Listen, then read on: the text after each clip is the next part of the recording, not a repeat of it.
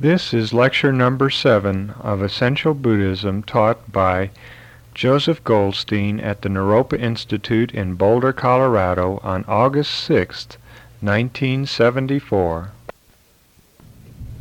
Surrounded by 1,000 enemies. You're alone on this field of battle. And all around you is this enemy encampment of 1,000 different enemies. And somehow or other,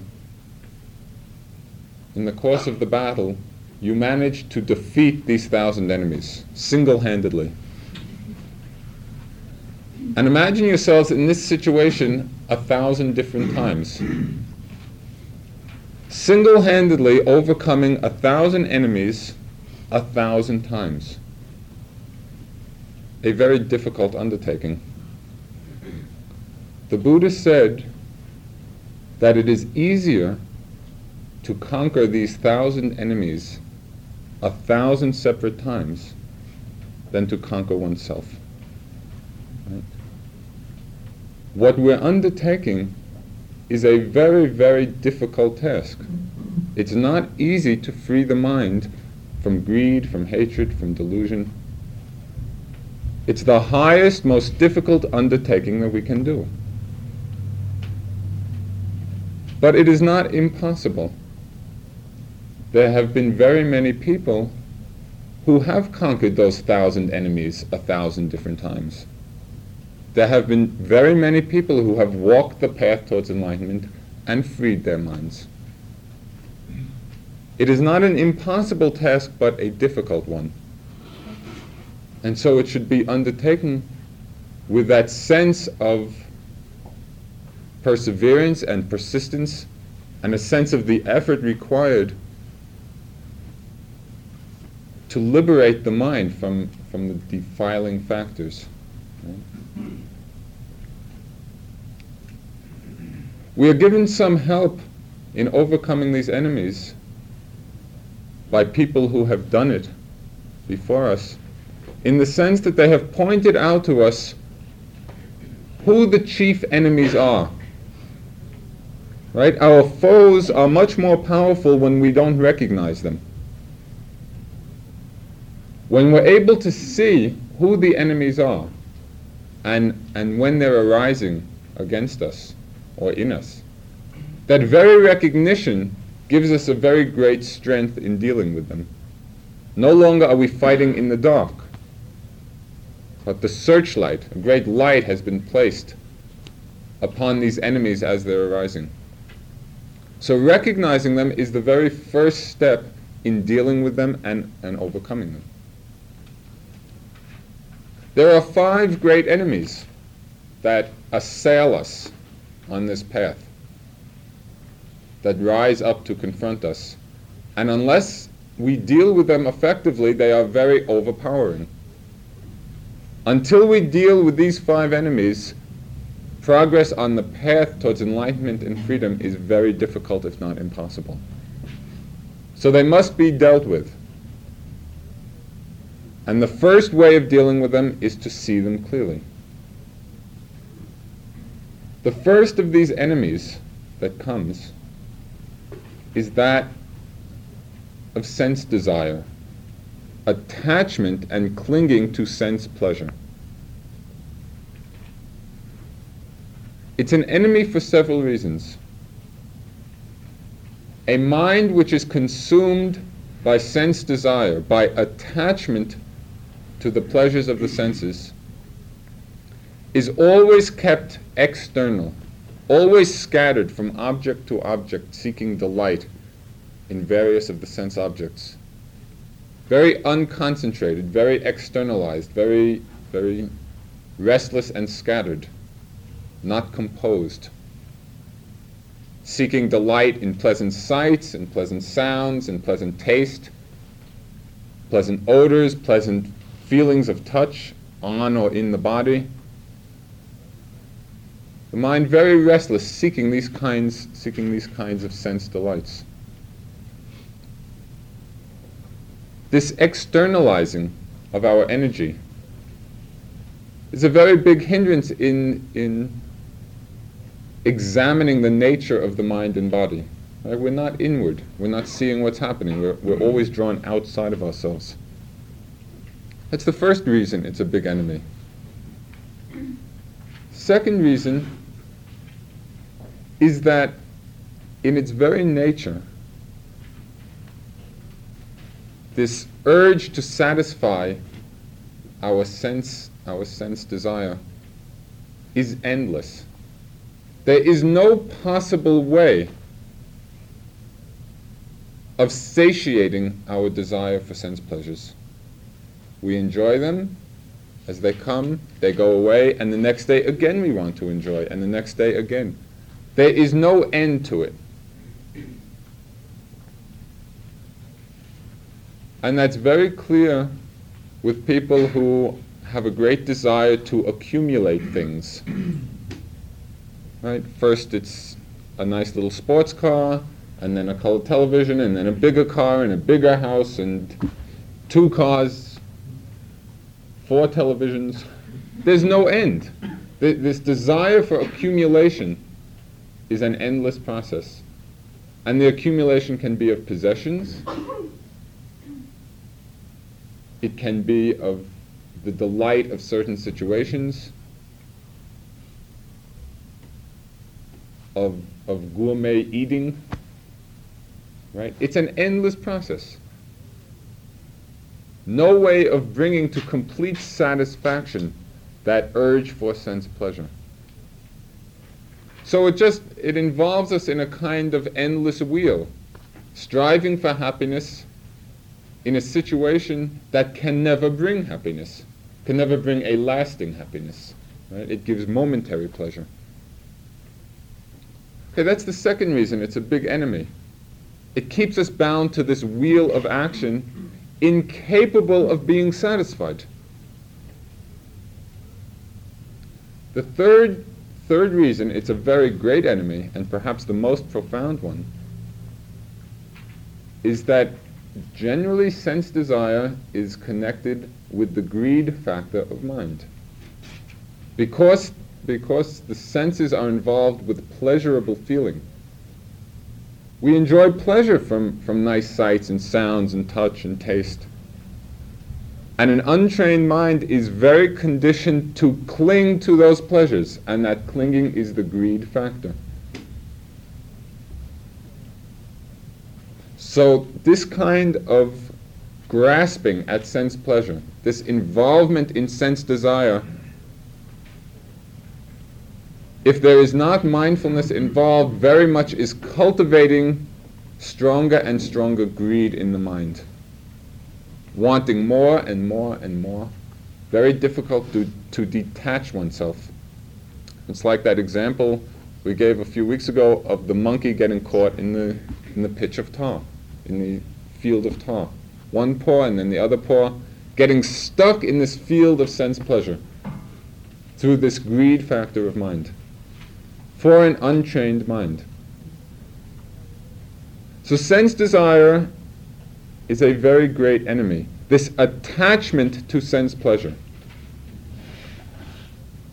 Right? It's not the pleasures themselves.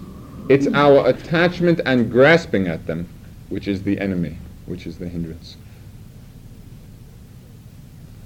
The second great enemy is anger, ill will, aversion, annoyance, irritation. That kind of mind which condemns the object or the situation or the person or the state of mind, the condemning action of mind is an expression of hatred and anger. It keeps the mind very much on fire. Right? We're burning up when we're angry. Very difficult to see anything clearly at all. It's like our minds are consumed by fire when anger is strong. It's interesting that anger and hatred is a more violent, a more passionate hindrance than sense desire, but it is easier to get rid of because it is always unpleasant. Anger is always associated with unpleasant states of mind. And so with a little degree of awareness, we begin to experience that unpleasantness associated with anger and learn to give it up quickly, even though it's very strong and violent. Sense desire is more subtle. It's not so strong as the hatred and anger, but it can be associated with pleasure, right? So it's very difficult to overcome sense desire and the greed factor. We don't like to give up our attachment to pleasure. So it's a very subtle enemy.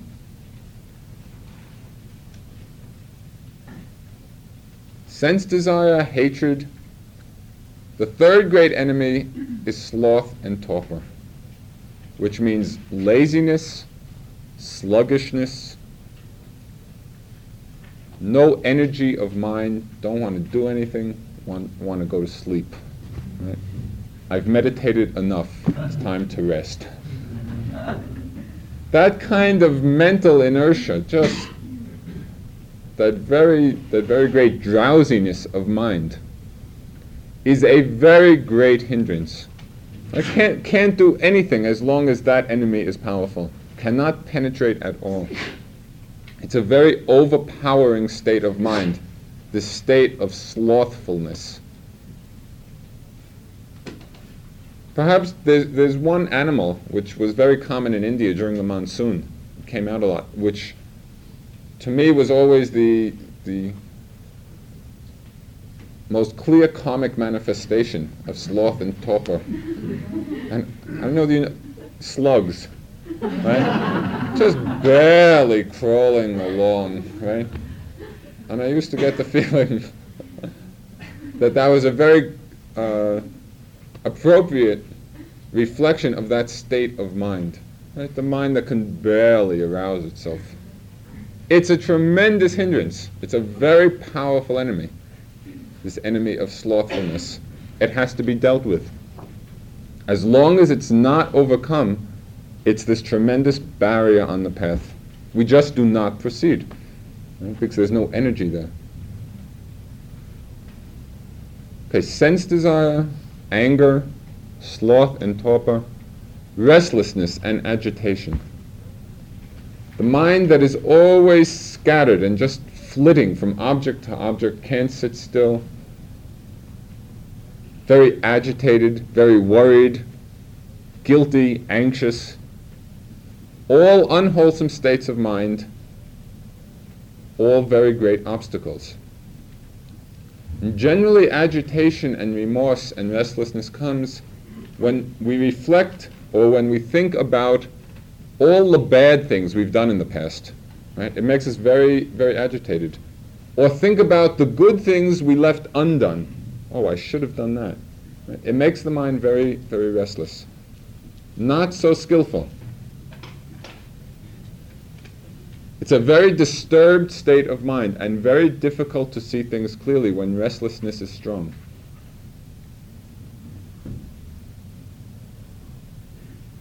And I'm sure everyone has experienced that hindrance, that enemy in the sitting. In the meditation practice, you're sitting for about 45 minutes and you just get tired. The mind does not want to sit anymore. It wants to get up and walk about. It starts getting very restless, right? Very, very agitated. That state of mind has to be dealt with. As long as it's strong, as long as that enemy is powerful, it's a tremendous hindrance for our development. And we have to deal with these enemies. The fifth great enemy is doubt. Right? Enlightenment was okay for the Buddha, but I'm not the Buddha and I can't do this. It's just not for me. Doubt about oneself, about one's capabilities. Doubt about the Dharma, about the path, about what it's all about. That kind of recurring doubt, that recurring questioning, skepticism about one's own capability is just a tremendous blockage And I've seen people who were so consumed with this kind of doubting mind that they could not do anything, right? It just completely stopped them on the path. Every time they would try to make an effort, these doubts would arise of, oh, I really can't do this. Right? And it was so powerful as to become an insurmountable hindrance for them, right? Because they did not learn to deal with this doubt, with this enemy. These are the 5 big ones: sense desire, ill will, sloth and torpor, restlessness and agitation, and doubt. Sloth and torpor, laziness, sluggishness, drowsiness, the mind that doesn't want to do anything. We have to learn to deal with these hindrances, and they arise in everyone, either one or several or all of them, right? They're a very common experience in everyone's lives, and they become very apparent as we begin the meditation, because then we're really seeing them arise in full force. A simile has been given to describe the effect of these hindrances on the mind. And the simile is one of a pond of clear water. Okay, that's the mind. Consciousness is pure, this pond of clear water. Sense desire in the mind is like adding a lot of color, a lot of very beautiful colors to the water. Red and blue and green and all psychedelic and very nice. But in that colored water, things become very obscured, right? Cannot see clearly to the bottom of the pond or what's in the water. The clarity is obscured by the beautiful color that we've added to it. And that's exactly how sense desires work in the mind. Very pleasurable, very beautiful, they can be very obscuring, right? So we don't see things clearly. Anger is like some water which is boiling, right? A very hard boil. Very turbulent, very disturbed. Also cannot see things clearly. When water is boiling, you cannot see to the bottom of it, right? The disturbance caused by the boiling prevents a clear vision. And anger does precisely that to the mind. Our mind begins to boil, and so we cannot see things clearly. Sloth and torpor is like this pond of water covered with moss, right? Completely covered. There's no possible way of seeing anything, right? Because the moss has just put a coating on the top of the water. Cannot penetrate at all. When the mind is filled with sloth and torpor, laziness, drowsiness, it is impossible to penetrate into anything. All we want to do is go to sleep. Right? Restlessness and agitation is like this pond of water which is windswept, right? Swept over by a very high wind, causing a lot of disturbance. In this windswept water, we also cannot see things clearly. All we can see is the surface agitation, cannot penetrate. And it's just the same way with a restless mind. All we can experience is that very surface agitation. It's very difficult to penetrate with insight into what's happening underneath. And the mind full of doubt is like very muddy water. This muddy water is just very, very cloudy, very murky, very difficult to see clearly what everything is all about. These are how the hindrances work in our minds, and we have all experienced them. Right? All experienced how they're very great hindrances and enemies and blockages to the development of our understanding. Okay, the first step has been undertaken. That is the recognition of who the enemies are. We're surrounded on this battlefield by 1,000 enemies, and at least we've pointed out the big enemy chiefs, right? If we deal with the chiefs, then all the others will be easy. We've recognized them. Sense desire and ill will and sloth and torpor and restlessness and agitation and doubt.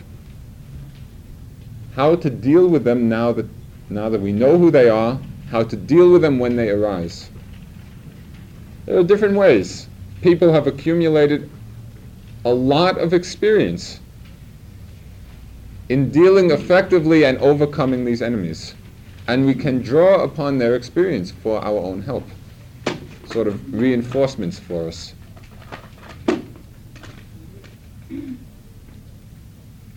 The highest and most effective way of dealing with all the hindrances is mindfulness.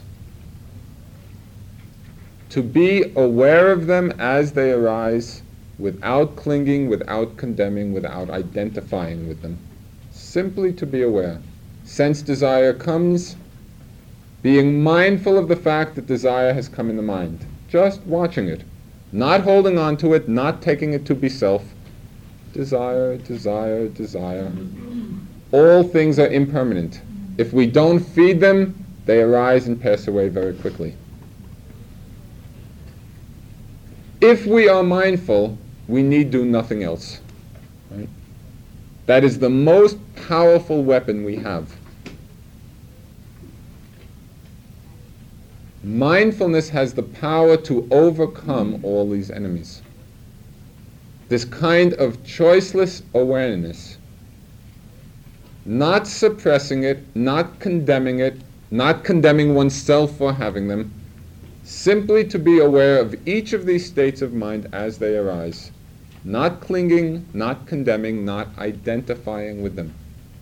So they arise and pass away, and the mind remains undisturbed.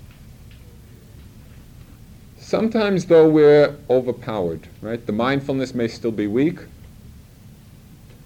and it's very difficult to stay mindful when these enemies come.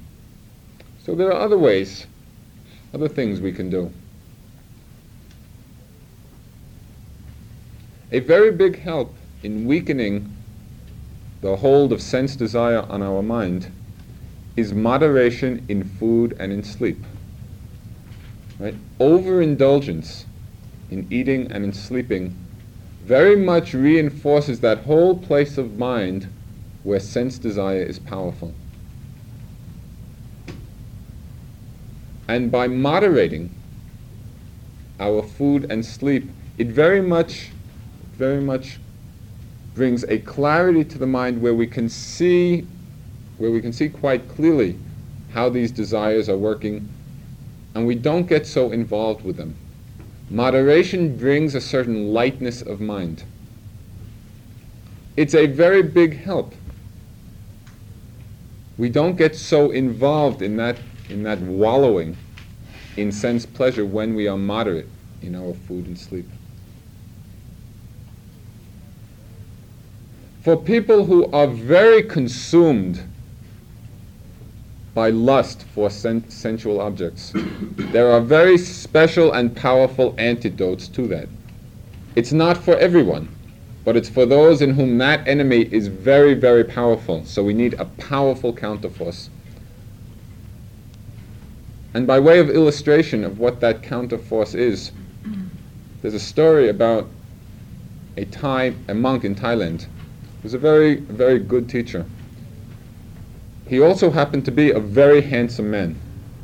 Right? And all the village women would come to the temple to listen to him, mostly because he was so handsome. Right? They weren't so interested in the Dharma. And it turns out that one of the people who were coming to listen to him was the daughter of one of the wealthy Chinese people in the community. Very beautiful. This beautiful Chinese girl. Right? And she used to come regularly to the temple to hear this teacher, who was very, very handsome. And she fell in love with him. And she went around telling everybody that she was going to marry him. Okay? This went on for some weeks, but the monk remained completely uninvolved, right, and had no intentions at all of marrying this girl. Finally, the girl caught on that even though she would like to marry this guy, he was not having any part of it. So after some time, she went away. She left. She stopped coming back. What happened was that the teacher felt a little sad that she wasn't coming back. Right? He saw in his own mind that even though outwardly he had remained very detached and uninvolved, there was this kind of craving or desire in his mind. Now this is a very high teacher, right? So what he did is not necessarily what we should do, but a possibility. He went to the charnel ground, the place where they put the corpses, and he just lay down with a corpse for a week to reinforce his understanding of the nature of attachment to this body, right? Which is going to end as a corpse anyway. That's our destiny. That's where we're heading. All of us. There's no way out of that predicament. As a way of overcoming that lust for the body, he went and laid with this corpse as a reminder of just where that attachment is. Right? I'm not suggesting that we go out and hang out with corpses. However, that kind of reflection about the nature of the body is a very great help in dealing with sense desire when they become overpowering. Right? Just to remind ourselves that this body is very impermanent, very much subject to disease and decay and death. And that kind of reflection, it cools the mind out. Right? It uninvolves us, to some degree anyway, with this lust for pleasure, which is very impermanent. Okay, these are different ways of dealing with that enemy when it becomes very strong. Moderation, reflection on death. The highest way of dealing with it, though, is mindfulness. Simply being aware. Okay, anger. What to do with anger? Again, the best way of dealing with it is to be aware of it arising without clinging, without condemning, without identifying with it as, oh, I'm angry. Anger is an impersonal mental factor. Not I, not self, not mine.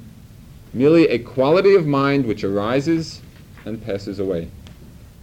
If we do not identify with it, then we're not feeding that anger, and it comes and goes very quickly. Just observing it, not pushing it down, and not condemning it, and not condemning oneself for having it, merely to observe it. Oh, anger, anger, anger, anger. You see, it just withers away. It has no strength at all to stay. Through the power of mindfulness, the power of awareness. Sometimes, though, the anger is so strong that we cannot stay mindful. It overpowers us. Right? I'm angry, and I have a right to be angry because that guy did something to me, and I'm going to get back at him, and that kind of mind. Right? How to deal with it when it overpowers us, when we cannot stay aware, not stay mindful. There are two ways. One is to start cultivating, to start developing loving thought. Right? Sending out, substituting for the anger thoughts of love. Just generating and repeating any kind of expression of loving vibration, of loving thought. May all beings be happy, or may he be happy and free of pain and suffering. Just putting the mind in a very loving place, right, to extract it from that cauldron of anger. Loving kindness is a very, very powerful force.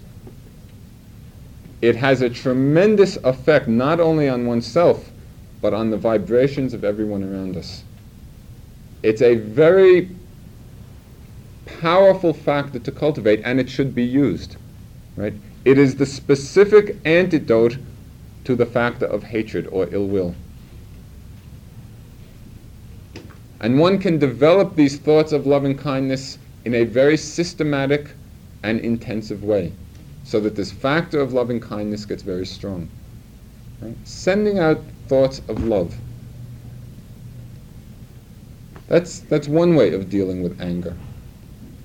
The other way is to understand, to really reflect upon the law of karma, and the fact that our only true possessions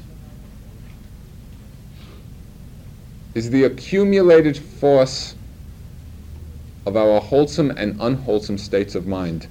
That's what we're going to inherit, the result of our own mind moments. Right? Every moment of greed, hatred, or delusion brings back pain and suffering to us. Every moment of non-greed, of generosity, of non-hatred, of love, of non-delusion, of wisdom brings back happiness. To reflect upon that law of karma and how we are creating our own destiny just by our state of mind in the present moment very much cools out that anger very quickly. No sense dwelling in anger when we realize that that very angry mind is going to be the cause of a lot of future suffering to us. Right? And it also works, understanding the law of karma, by way of relating to people who are doing unskillful things out of ignorance. Right? Somebody does something which is not right or not just or not harmonious, because they do not understand how this law of karma is working. They don't understand how they themselves are creating the seeds of future suffering to come back to them. So instead of reacting to their unwholesomeness with anger, we respond with compassion. Right? They do not know what they're doing. They're acting out of ignorance. And ignorance which is going to be the cause of a lot of suffering. We do not have to add fire to that fire. Right? We should spread as much coolness as possible, as much compassion, really feeling for the ignorant actions which are being done, which are going to be the cause of pain, and they're all done unknowingly. Right? That's a much more harmonious way of relating to unpleasant situations or people or events. And it's a very powerful way of eliminating this response of anger in our own mind. Right? Understanding how karma works and how people are creating their future out of what they're doing in the moment. Again, the highest way of dealing with anger is mindfulness, to be aware. Sloth and torpor. What to do about that one? It's a difficult one. It's very interesting. When you're sitting and meditating and you feel the mind getting very drowsy, right? You're sitting watching the breathing, you're just nodding off all the time. A very common state. If you can be mindful of that, mindful of the drowsiness, making the drowsiness the object of meditation, just trying to observe what's going on in that state. Drowsy, drowsy, drowsy. Really looking at it. One of two things may happen.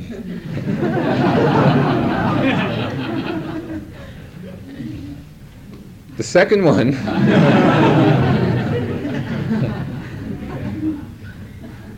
is that you will experience this drowsiness as an impermanent state of mind. And just by watching it, you'll just see it. You'll see that state arising, and if the mindfulness is reasonably strong, you can see in a moment the vanishing of that drowsiness. Right? You're just watching drowsy, drowsy, drowsy, and then in a single instant the mind becomes awake and alert and active. Right? You saw the arising and passing away of that mental factor of sloth and torpor. Through the power of mindfulness, through the power of awareness, All states are impermanent. If we do not identify with them, they lose their power to disturb the mind. Right? Oh, so the sleepiness comes. Instead of giving into it right away, instead of saying, oh, I'm sleepy now and I've done enough and time to rest, making the effort to really observe that state of mind, being very aware of it, not condemning it, not getting attached or involved with it, not identifying with it. The mind has the power to penetrate it. Right? And from that state of slothfulness can arise in a moment a state of tremendous clarity. Right?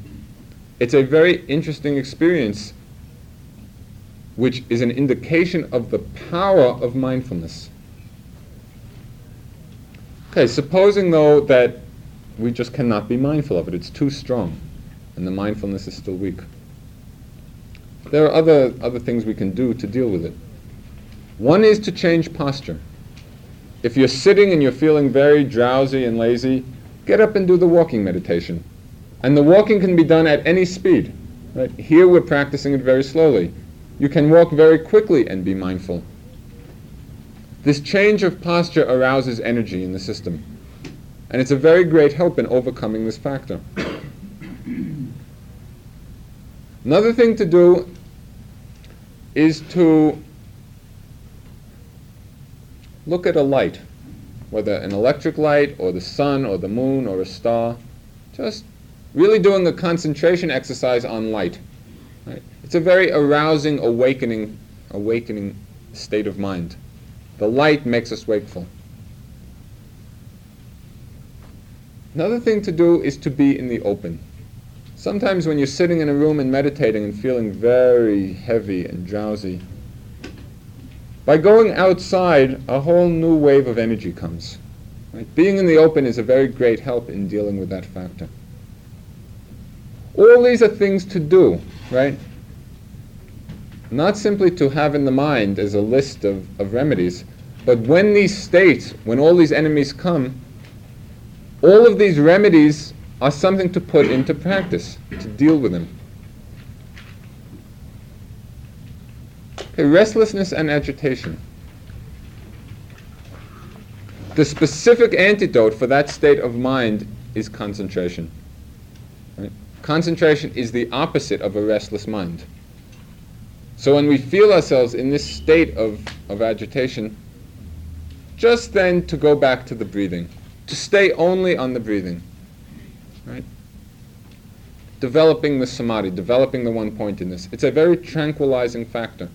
Makes the mind very calm, very tranquil, very easy, very concentrated. It can overcome this hindrance of agitation. Another way of dealing with it is generally restlessness and agitation comes out of some kind of remorse. Right? About something. We're not so happy about what we did or about what we didn't do. And that kind of guilt trip is not very skillful because the action is done already. There's nothing to be guilty about.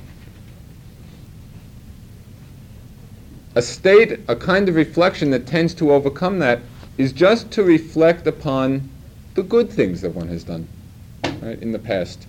All the good actions, the meditation one has done, the acts of generosity, of helping, of compassion, of love.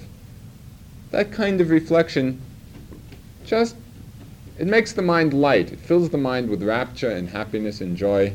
And it's a way of getting out of this restless and agitated state. It's a skillful practice. It's a skillful means. Right? It's not the end in itself. It's just a way of dealing on one level with that enemy of restlessness. But again, the most liberating way of overcoming that enemy is through mindfulness.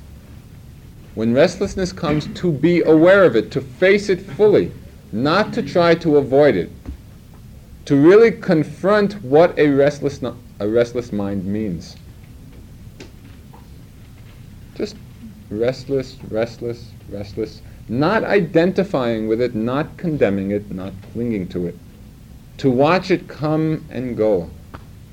And every moment, or every time we see the impermanence of it, strengthens our mind in the future to deal with it in a very balanced way. So when it comes again, we don't immediately run off to the movies, right? Oh, restlessness has come again. We're not identifying with it, so it comes and goes quickly. It's through mindfulness that we develop insight into its nature. And through that insight, we develop that strength to remain balanced, right? With all of these hindrances, they come and they go, and the mind stays peaceful. Doubt. Doubt in the beginning is a very useful state of mind. We should be questioning what we're doing. It's not so helpful to accept things blindly. And in fact, the Buddha said in one very famous discourse, do not accept anything. Not because I say it, or your teachers say it, or your parents say it, or society says it. Don't believe anything at all. Test everything for yourself and see in your own mind whether a particular practice cultivates greed and hatred and delusion, which is unskillful, or whether it cultivates love and generosity and wisdom. When you know from your own experience that something is useful and skillful and good, that's when it should be accepted, right? Based on our own experience of it. So in the beginning, a kind of questioning is very appropriate. But once we have seen that something is valuable, that something is skillful, that something is conducive to awareness and openness and receptivity and love and understanding, so then we should put doubts aside, because at that point they become a great hindrance. And again, the way to deal with them on the level of insight is to be aware. Oh, doubting mind. Doubt is not self, and it's not I, and it's not mine. It's an impersonal mental factor. It arises and passes away. If we don't identify with it, if we don't feed that doubt, it loses all its power to disturb us.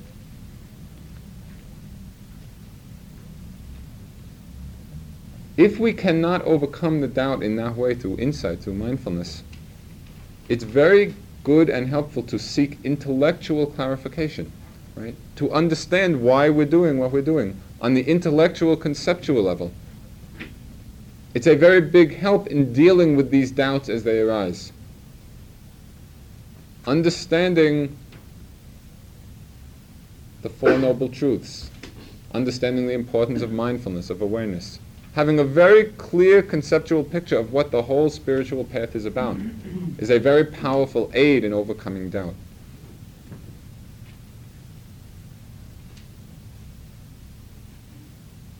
These are the big enemies. They can be dealt with, and they can be overcome. And as the mind develops, as the mindfulness, as the concentration, as the wisdom develop, these 5 hindrances become weaker and weaker and weaker, and they lose their power to disturb our mind. But they have to be faced. They're not overcome by wishful thinking, or by praying, let anger be gone, or let sense desire be gone. They are overcome through a certain effort that we have to make. One general advice that was given by the Buddha, which is a help in all situations, he very much stressed association with the wise. When you're hanging out with very restless, agitated, lustful, angry, slothful people, it very much, and doubtful, right, it very much sets off sympathetic vibrations within ourselves, and we get into that place too. When you're with very mindful, concentrated people, you will experience that automatically mindfulness and concentration arise. Right? In the beginning, it is a very big help to associate with the wise, to associate with mindful people, with Sangha, with other people who are walking on the path towards illumination, towards freedom. It's a very big support. And it's very much like if you plant a little tree, right, in the ground. In the beginning you have to be very careful of it. You have to water it and maybe put a fence about it so animals don't eat it. Take very good care, tend it. As the tree gets bigger and it grows into a very big tree, it doesn't need your care at all. It doesn't have to be watered and it doesn't have to be fenced in. It's very strong. Our mind is just in that same way. In the beginning, these factors of mindfulness and concentration and wisdom and devotion, they're weak. They have to be tended very carefully, or the enemies will overpower them. We have to build our little fence, which means really being very aware, very mindful, associating with wise people. When these factors are strong within us, they are unconquerable, right? The enemies have no power whatsoever. And in fact, all the 5 spiritual faculties of mindfulness, concentration, energy, wisdom, and faith or devotion, in the beginning they are called spiritual faculties, which means spiritual friends. At different periods of development, their name changes to spiritual powers, because at that time they become unconquerable. They become so strong in our mind that there is no force in the world which can overcome them. That's what we're striving for, right? The development of those states of mind. It's possible. As these hindrances, as these enemies come up, if we deal with them, they get weaker and weaker and weaker, until our mind is no longer disturbed by those forces. Many people have achieved that kind of balance of mind, and it's possible for everyone. It just takes a certain effort, a certain persistence.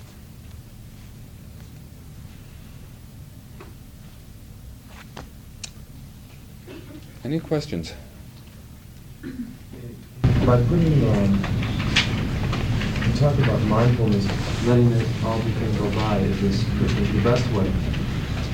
But if you're putting so much power in the enemies from the beginning by saying, oh, the enemies, it's supposed to be empty, isn't that stopping yourself?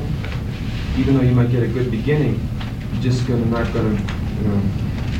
I don't understand exactly. We're talking about the enemies, right, and what to do about the enemies. Right. But supposedly, aren't these enemies also empty? Right.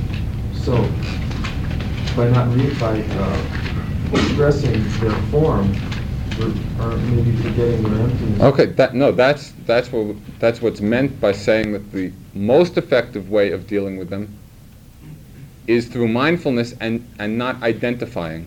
Empty means empty of self. It doesn't mean that they're not there. Still being mindful of them, which right. is still putting. Emptiness does not mean non-existence. It means emptiness of self. The fact that in these mental processes, there is no self, they're not I. That's what emptiness means. Well, I don't know. Well, if you sit and observe, you'll see. Right? Through mindfulness and through not identifying with them, that is exactly the best way of dealing with them, because that is seeing their empty nature. Right? Sometimes people think, a lot has been said about form is emptiness and emptiness is form, and this is emptiness and this is emptiness, and people take it to mean that things aren't there. And that's when a Zen master will come and hit you over the head with a stick. Everything's empty, but it hurts. Because emptiness does not mean that things are not there. It means that they are empty of self. Right? They're not I and they're not mine. So someone who would do things like, all I can think of is like the example of Rinpoche drinking. Like he's a very mindful man. Maybe or I don't know. But how do I look at his mindfulness in that respect? The same way you're talking. Right.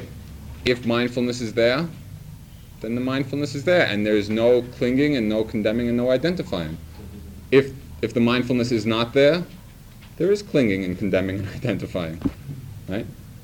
It does not depend upon the personality. It depends upon the state of mind. Right?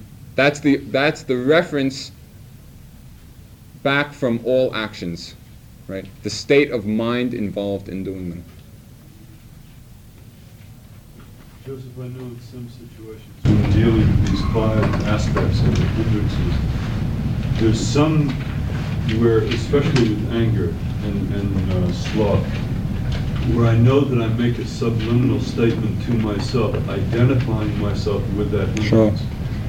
Or what you're saying, that mindfulness, increased mindfulness, will, in a sense, slow time down enough so that we can hear ourselves making that continual identification. Right. Then, as with intending, right, we have the choice as to whether to identify. There's no choice. Lust, anger, whatever. If you're mindful at that level, there's no possibility that you can identify with them. I mean, anger is very unpleasant. If you're aware of it, right? If you're really mindful, the mind is not going to get involved in it. I find myself with anger specifically of being at a choice point at which very quickly what goes through my head is, if I do this, I'm going to just have to clean it up anyway. You know, if I throw this bowl of Jell-O, I'm going to have to just clean it up anyway, number one. Number two is, if you don't, you're going to have to stay on fire with your anger. Right. And throwing it out is the ridding of oneself. But there's a third alternative, though.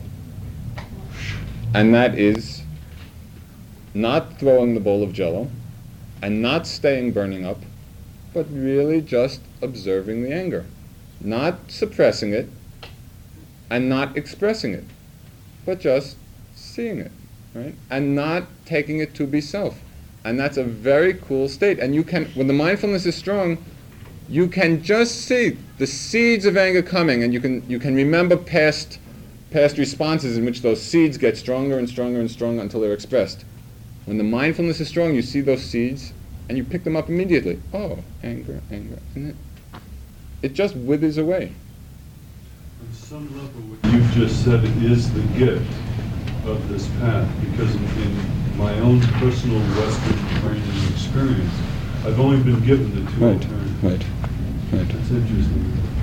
I don't know how pervasive that is, or whether that's a personal thing. I think it's pretty pervasive. People think it either has to be suppressed or expressed in action. And there's a whole other universe to live in. Right, which is very cool and peaceful. I've got 2 things. One's on doubt, and you said, like, from your own experience of finding out what is true, Right. quote good, Right. You can get rid of doubt. But how does that, what I just said, become an obstacle? Could you explain that? Because I think it does. People will sit there in a religion or something, that are totally off the wall. They'll sit there and say, aha, this is true, this is good, and then they stick to that. Okay. The factor which overcomes doubt is faith. Right? That's the real antidote to doubt. When you have strong faith in something, then doubts don't arise. That's what happens in a lot of people. Faith is a spiritual faculty. Right? It's an important factor to cultivate. It has to be in balance with wisdom. Right? The whole spiritual path is a balancing act. It's developing different spiritual qualities and balancing them, so the mind is perfectly poised. Faith has to be balanced by wisdom, by understanding. Otherwise it becomes very blind, right? And it becomes an obstacle. That spiritual faculty itself becomes a hindrance if it's not balanced. So faith is very useful in overcoming doubt, but we have to cultivate the understanding about what it's all about through the wisdom faculty, right? And in that wisdom, there's no chance of this sort of blind devotion. Okay. Yeah. And the next one is about anger. When he was talking about that, I was just thinking about my own anger. And you can sit there and you can be aware of anger. You can sit there and even laugh at it, because it's usually under some really stupid circumstance, like you're mad at somebody for not fitting up with your expectations. Right. you realize that you can sit there and watch yourself, and your fists are made and everything else, and you say, boy, this is stupid, I'm going to haul off and hit somebody or something like that, you know. Still you're mindful. Right. It's coming up. Right. But your actions of your body, you know. Right. States of mind very much affect the body. When you're angry, your body gets very tense. Right? And The- when you're mindful, The quicker you pick up the anger, the less effect it has on the body. Right? If you can catch the anger right at the very beginning. When the mindfulness is sharp, the mind is picking up both mental and physical phenomena in the instant it arises. In other words, now usually when we're meditating, maybe a couple of minutes into a thought is when we're aware that we're thinking. Right? When the mindfulness is developed, the first instant of the first syllable of the first word, and you're aware. And it's the same way with emotions. With strong mindfulness, as soon as they arise, you're aware of it. And then it does not have much chance to affect the body. So it's that whole development of very sharp mindfulness. When you have a sensation, when do you know when to just observe it, when to act on it? Say I'm sitting here and I'm feeling pain, observing it. When do I go and do something about it? Or Okay, there's no rule, right? The only rule is that whatever one does, to do it mindfully. So if you're sitting and observing the pain, one way of dealing with that is just to resolve to get to the end of that pain. I am not going to move, right? Pain does not kill, right? Even though it feels like it. In India, at the meditation courses, they had something called vow hours, right? You take the vow that you are not going to move for that hour. And those last 15 minutes, at times, meant the mind silently is screaming, right? But if you have taken that resolution with a certain seriousness, you just sit through it, right? And it's very interesting because it's a way of getting over the fear of pain. It's just a flow of unpleasant sensation, right? Also not I and not self, it's just phenomena happening. And with sufficient penetration of mind, you can get into it, right? You can really break up the mass of it and see it just as a flow. That's one way of dealing with it. Another way is to change position, but to do it all mindfully, to be aware of the pain, of the intention to change position, of the changing position, right? I'm talking about more internal pain that doesn't have to do with sitting, say Right. the belly. Sure. But Do you just sit with it, or do you? also there are both ways. One can just be with what's happening, or one can take appropriate remedies. You know, we're not throwing out the intellectual level of mind, our whole educational training. It's all to be used when appropriate. Right? We want to develop that space of mind where we're hanging out in peace and silence and using the intellectual level when needed, rather than staying in this constant commentary on things, right, and rarely having that peace and silence. So we should use our knowledge and our understanding in a very mundane way. We should use it when appropriate. It's like the example given in India. The place we were staying, there was an elephant in town, you know. And often we'd be walking into the town doing very mindful walking, you know, lifting and putting. But when we became aware of the elephant coming the other direction, we got out of the way. You know, we just didn't say, oh, seeing.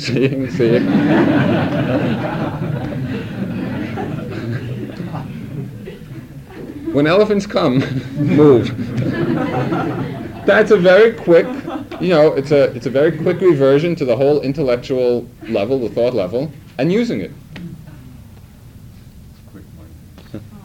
I notice that I can't have a thought and think having a thought at the same time. I either do one or the other. You know what I mean? You mean having a thought and being aware that you're thinking? Well, I can. Yeah, when I'm aware of it, then it will go away. Often it does. But I can't get aware of it until it's finished. As the mindfulness grows, you will pick up the arising of the thought rather than the vanishing. Well, yeah, I can at times, but... Right. It's all a question of how strongly cultivated is that mental factor of mindfulness. Right?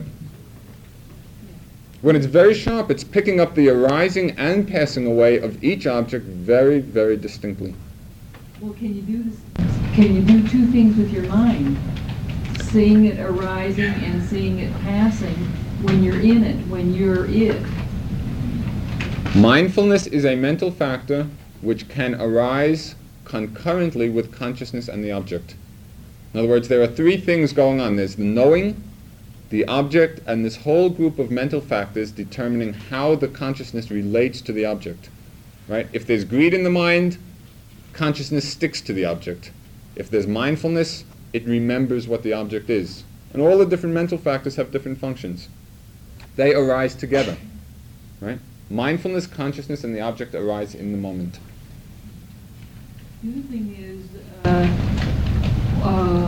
when I'm upset, I can at some point or other say upset and go through and recognize the pictures that are making me upset. And then the whole thing will go away. But what I wonder about, maybe it's useless wondering, is I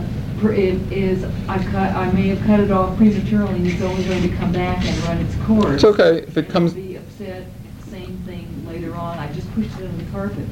That's because really the path of mindfulness is not to analyze the causes of what made one upset, but the state of upsetness itself. Yeah. The causes are irrelevant. Yeah, I know. You know. If it comes back, to be aware of it again. Right? And all of these hindrances of mind are going to keep coming back for quite a while. Each time they're dealt with mindfully, they have less and less power to disturb the mind. Oh, upset again. You know, you've seen it so many times that it just loses its force. And that happens so frequently, especially in meditation. You see the same reel run over and over and over again. After a while, you really stop identifying with it. Right?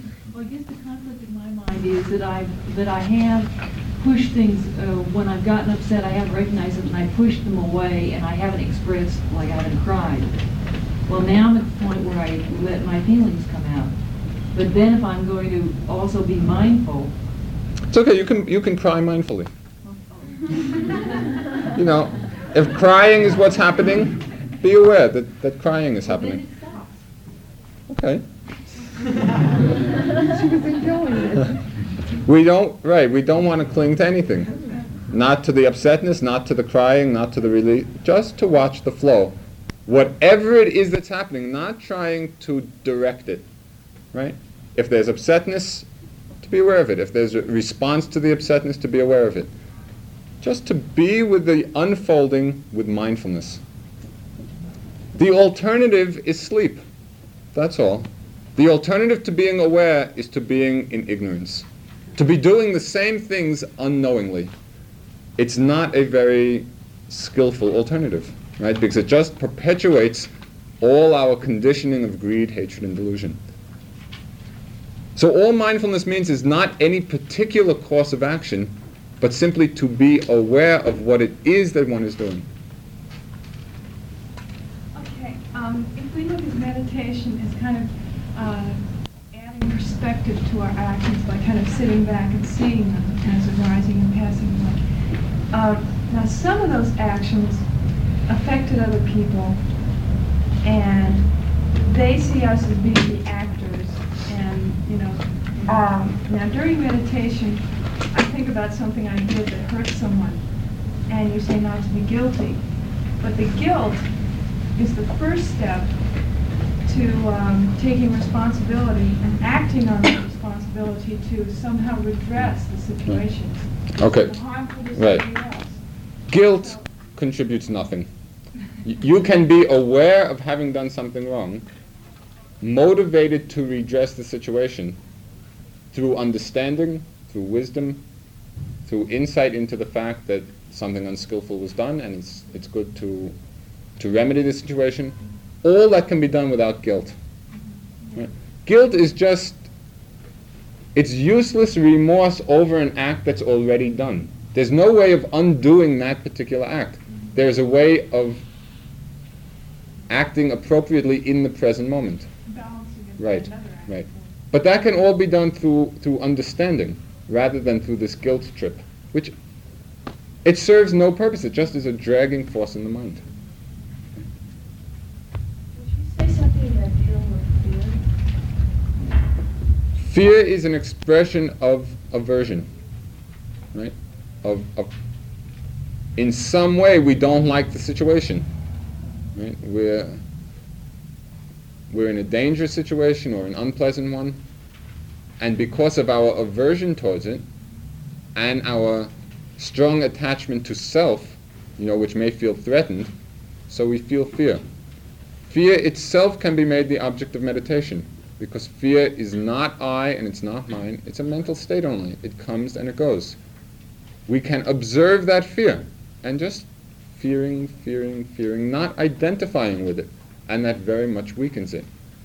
What about the elephant, Joseph? By observing fear does not mean subjecting oneself to unnecessary danger, right? It doesn't mean that we put ourselves into fearful situations and remain there. It means dealing appropriately with each situation, but recognizing and being aware of that mental state when it arises. The Buddha said, pardon? Cars. Right, you move out of the way. Quickly? Quickly. Right. Always appropriate action is to be done, but always to be done mindfully, to be done aware of what one is doing. The Buddha said that in dealing with fear, he was meditating sometime before his enlightenment in some cemetery or something, in a very fearful place, right? Lots of spirits and ghosts and whatever happens in cemeteries.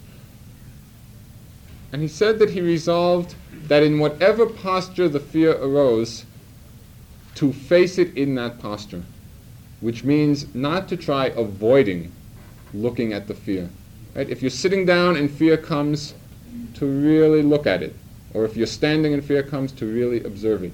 To see what's involved in that state of mind without identifying with it. It's a very beautiful place to get over fear. Right? It's a very heavy state of mind to be dwelling in. And the best way is to observe it. This is an easy. We're talking about meditation, which is a very clean, I put in quotes, but a very clean situation, environment. What I'm wondering about, and this is a question that I have, is that I've got 3 children.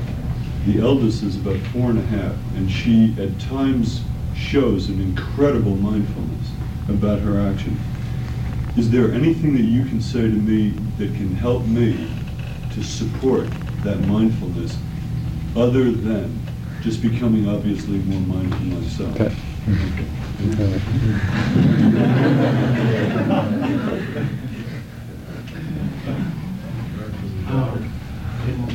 I guess the restlessness and worry section, there's anxiety about the future. I wonder if you speak about dealing with that in ways other than being mindful.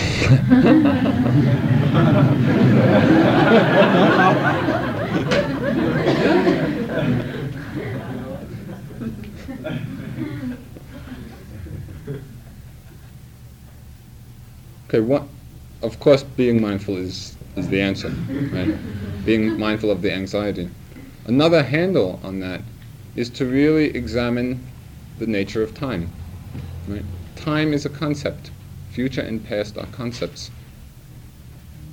They're projections of a certain class of thoughts which are happening in the present, right? The future is just this happening in the moment which we have labeled future, but they're thoughts happening right now, right? We've taken this whole class of thoughts and sort of thrown it out there as if the out there really exists. But what's happening is a whole movement of the mind right now. To understand that really all there is an unfolding of present moments. Very much removes the burden of anxiety about the future. It does not mean that one does not plan or deal with one's life, but to do it all with the understanding that it is all happening now. Right? The planning is an activity of mind in the present moment. And that kind of grounding in the present just takes off this huge burden that we carry around with us. I don't know if you can hear that at all. Time is a very powerful concept which we're very strongly conditioned in to believe in and to be anxious about. But really examining the nature of it, the conceptual nature, right? A recommendation which you'll need a great deal of time to do, but which had a very powerful effect on me. There's one masterpiece of a book all about time. And it's A Remembrance of Things Past by Proust. And it's a huge book. It's like several thousand pages. 7 volumes. And it was like a Satori experience he had, right? And the culmination of it, which comes in the last 50 pages, is that the past is present. Right? The past is happening right now. Having gone through the first 1,900 pages, for myself anyway, it just put my mind in that place where when he sprung the powerful experience, like I really saw clearly what he was talking about, having gone through, all the preceding build-up.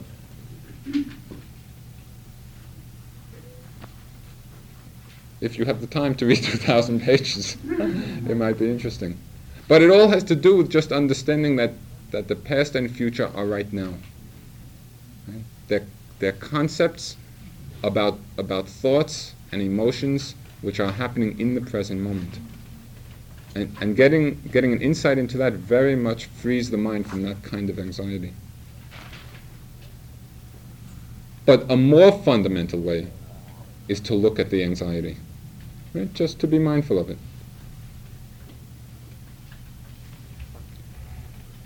You once said that you could elevate sense desire that usually takes the form of sex to communication. It doesn't involve desire. Could you elaborate? Those words don't sound familiar to me. What?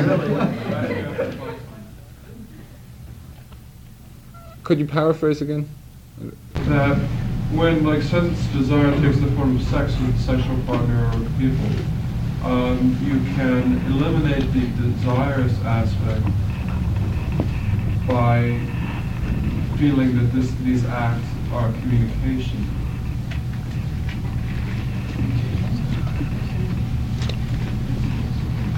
I think you said actually get into the experience now, and, not be hung up on the desire. Right. I don't really tune in. The original question I asked you is there sex without desire? Right. And that's And what did I say? That's actually the answer that I just kind of said, that if you make sex a communication instead of desire, then there is. As I recall, what I said is that if there's desire, there's desire. And if there isn't desire, there isn't desire. And it all depends upon the state of mind involved. And it all comes down to experiencing what's happening non-conceptually. Right? A lot of us in sex, and as in everything else, create a whole image of ourselves, of what we're doing, a whole conceptual realm having nothing to do with the experience, right, the actual experience of what's happening. If we're just experiencing fully, moment to moment to moment, of any of the sense pleasures, that's all that's needed. It's not that we suppress sense pleasure, right? It's that we give up our attachment to them. Lots of pleasurable things happen. We experience pleasant sights and pleasant touch, and not to cling to it, to experience them fully without getting involved in a whole conceptual superstructure about it. Right? And that is a very high kind of communication. Oh, so like if you don't attach, desire is mostly conceptual and an attachment, and it's not the actual taking pleasure in a pleasurable feeling. No, it's the attachment to it. Okay, let's cultivate non-attachment. We'll do the walking meditation for about 20 minutes. Be aware of the intention to get up, and the getting up, and the intention to begin walking, and the walking. Be aware of thoughts as they arise.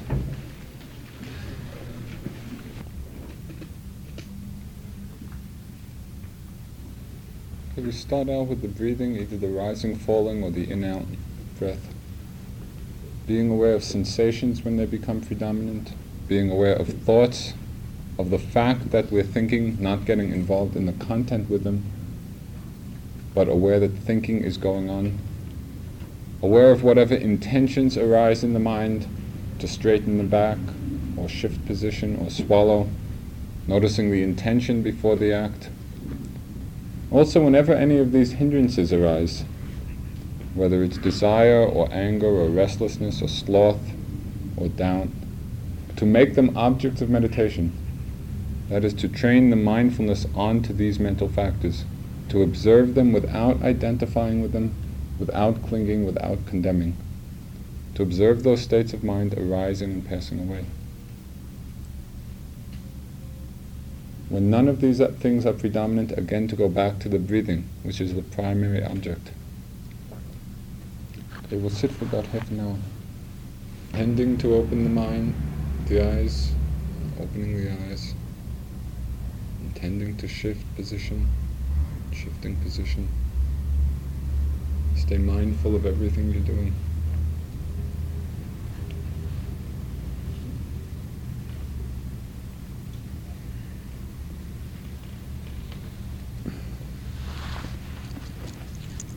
Let me remind you about the papers to please bring in Thursday. The papers, you should indicate what kind of evaluation you want, whether a pass-fail or a letter grade, or whichever kind is a... May the papers be a journal for? Yeah. Next time. We're going to do an eating meditation. So you should bring something. Are there more instructions for the walking meditation? Besides being aware of your attention to do this. Sometimes I found myself verbalizing it. Wood down. Right? The labeling is a help in the beginning. Don't get too involved in it. I don't mind. If it's unnecessary, if it's an obstacle, it's unnecessary. The important thing is the awareness, right? So if you can stay mindful without it, it's okay. And it falls away anyway in time. Really the idea is to be more and more mindful of the entire flow. In other words, in the beginning it's like 3 sections of up, forward, down. But really in just the up movement, it's a continuous flow, right? And the entire forward, so you're picking up just many, many instants of noticing, right? And that's the continuing instruction, to be aware on a finer and finer level of that flow of movement.